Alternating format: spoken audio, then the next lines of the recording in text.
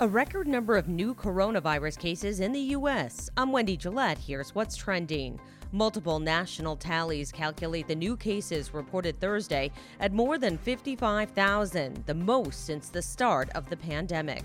Starting today, face masks are mandatory in most of Texas.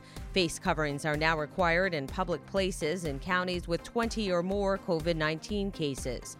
Gina Blocker is an ER doctor at Baylor St. Luke's Medical Center in Houston. There are times where I'm intubating 4 and 5 patients in my 8-hour shift, absolutely, that go into the ICU that require ICU level care. It wears on us as a physician, as a person, as a mom. Many Americans are choosing to celebrate the holiday weekend at home.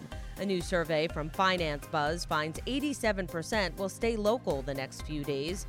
The poll also found 69% of Americans will take fewer road trips compared to last summer, or none at all.